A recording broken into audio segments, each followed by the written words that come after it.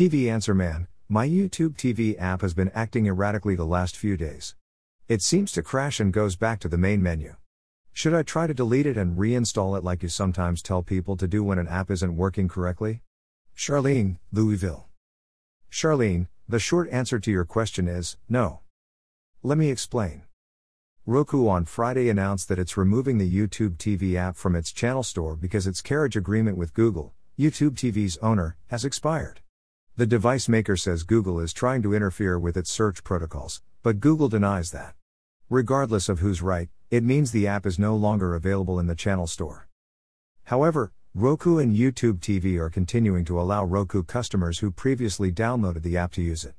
The live streamer's complete lineup is still available with all its features intact.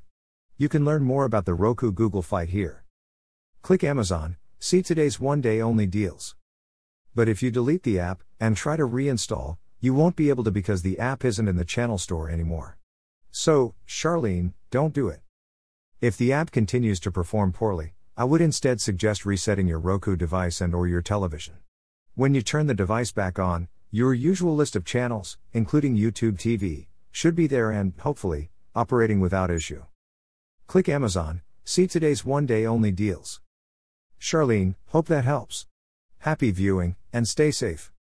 Need to buy something today? Please buy it using one of the Amazon links here. This site receives a small portion of each purchase, which helps us continue to provide these articles. Have a question about new TV technologies?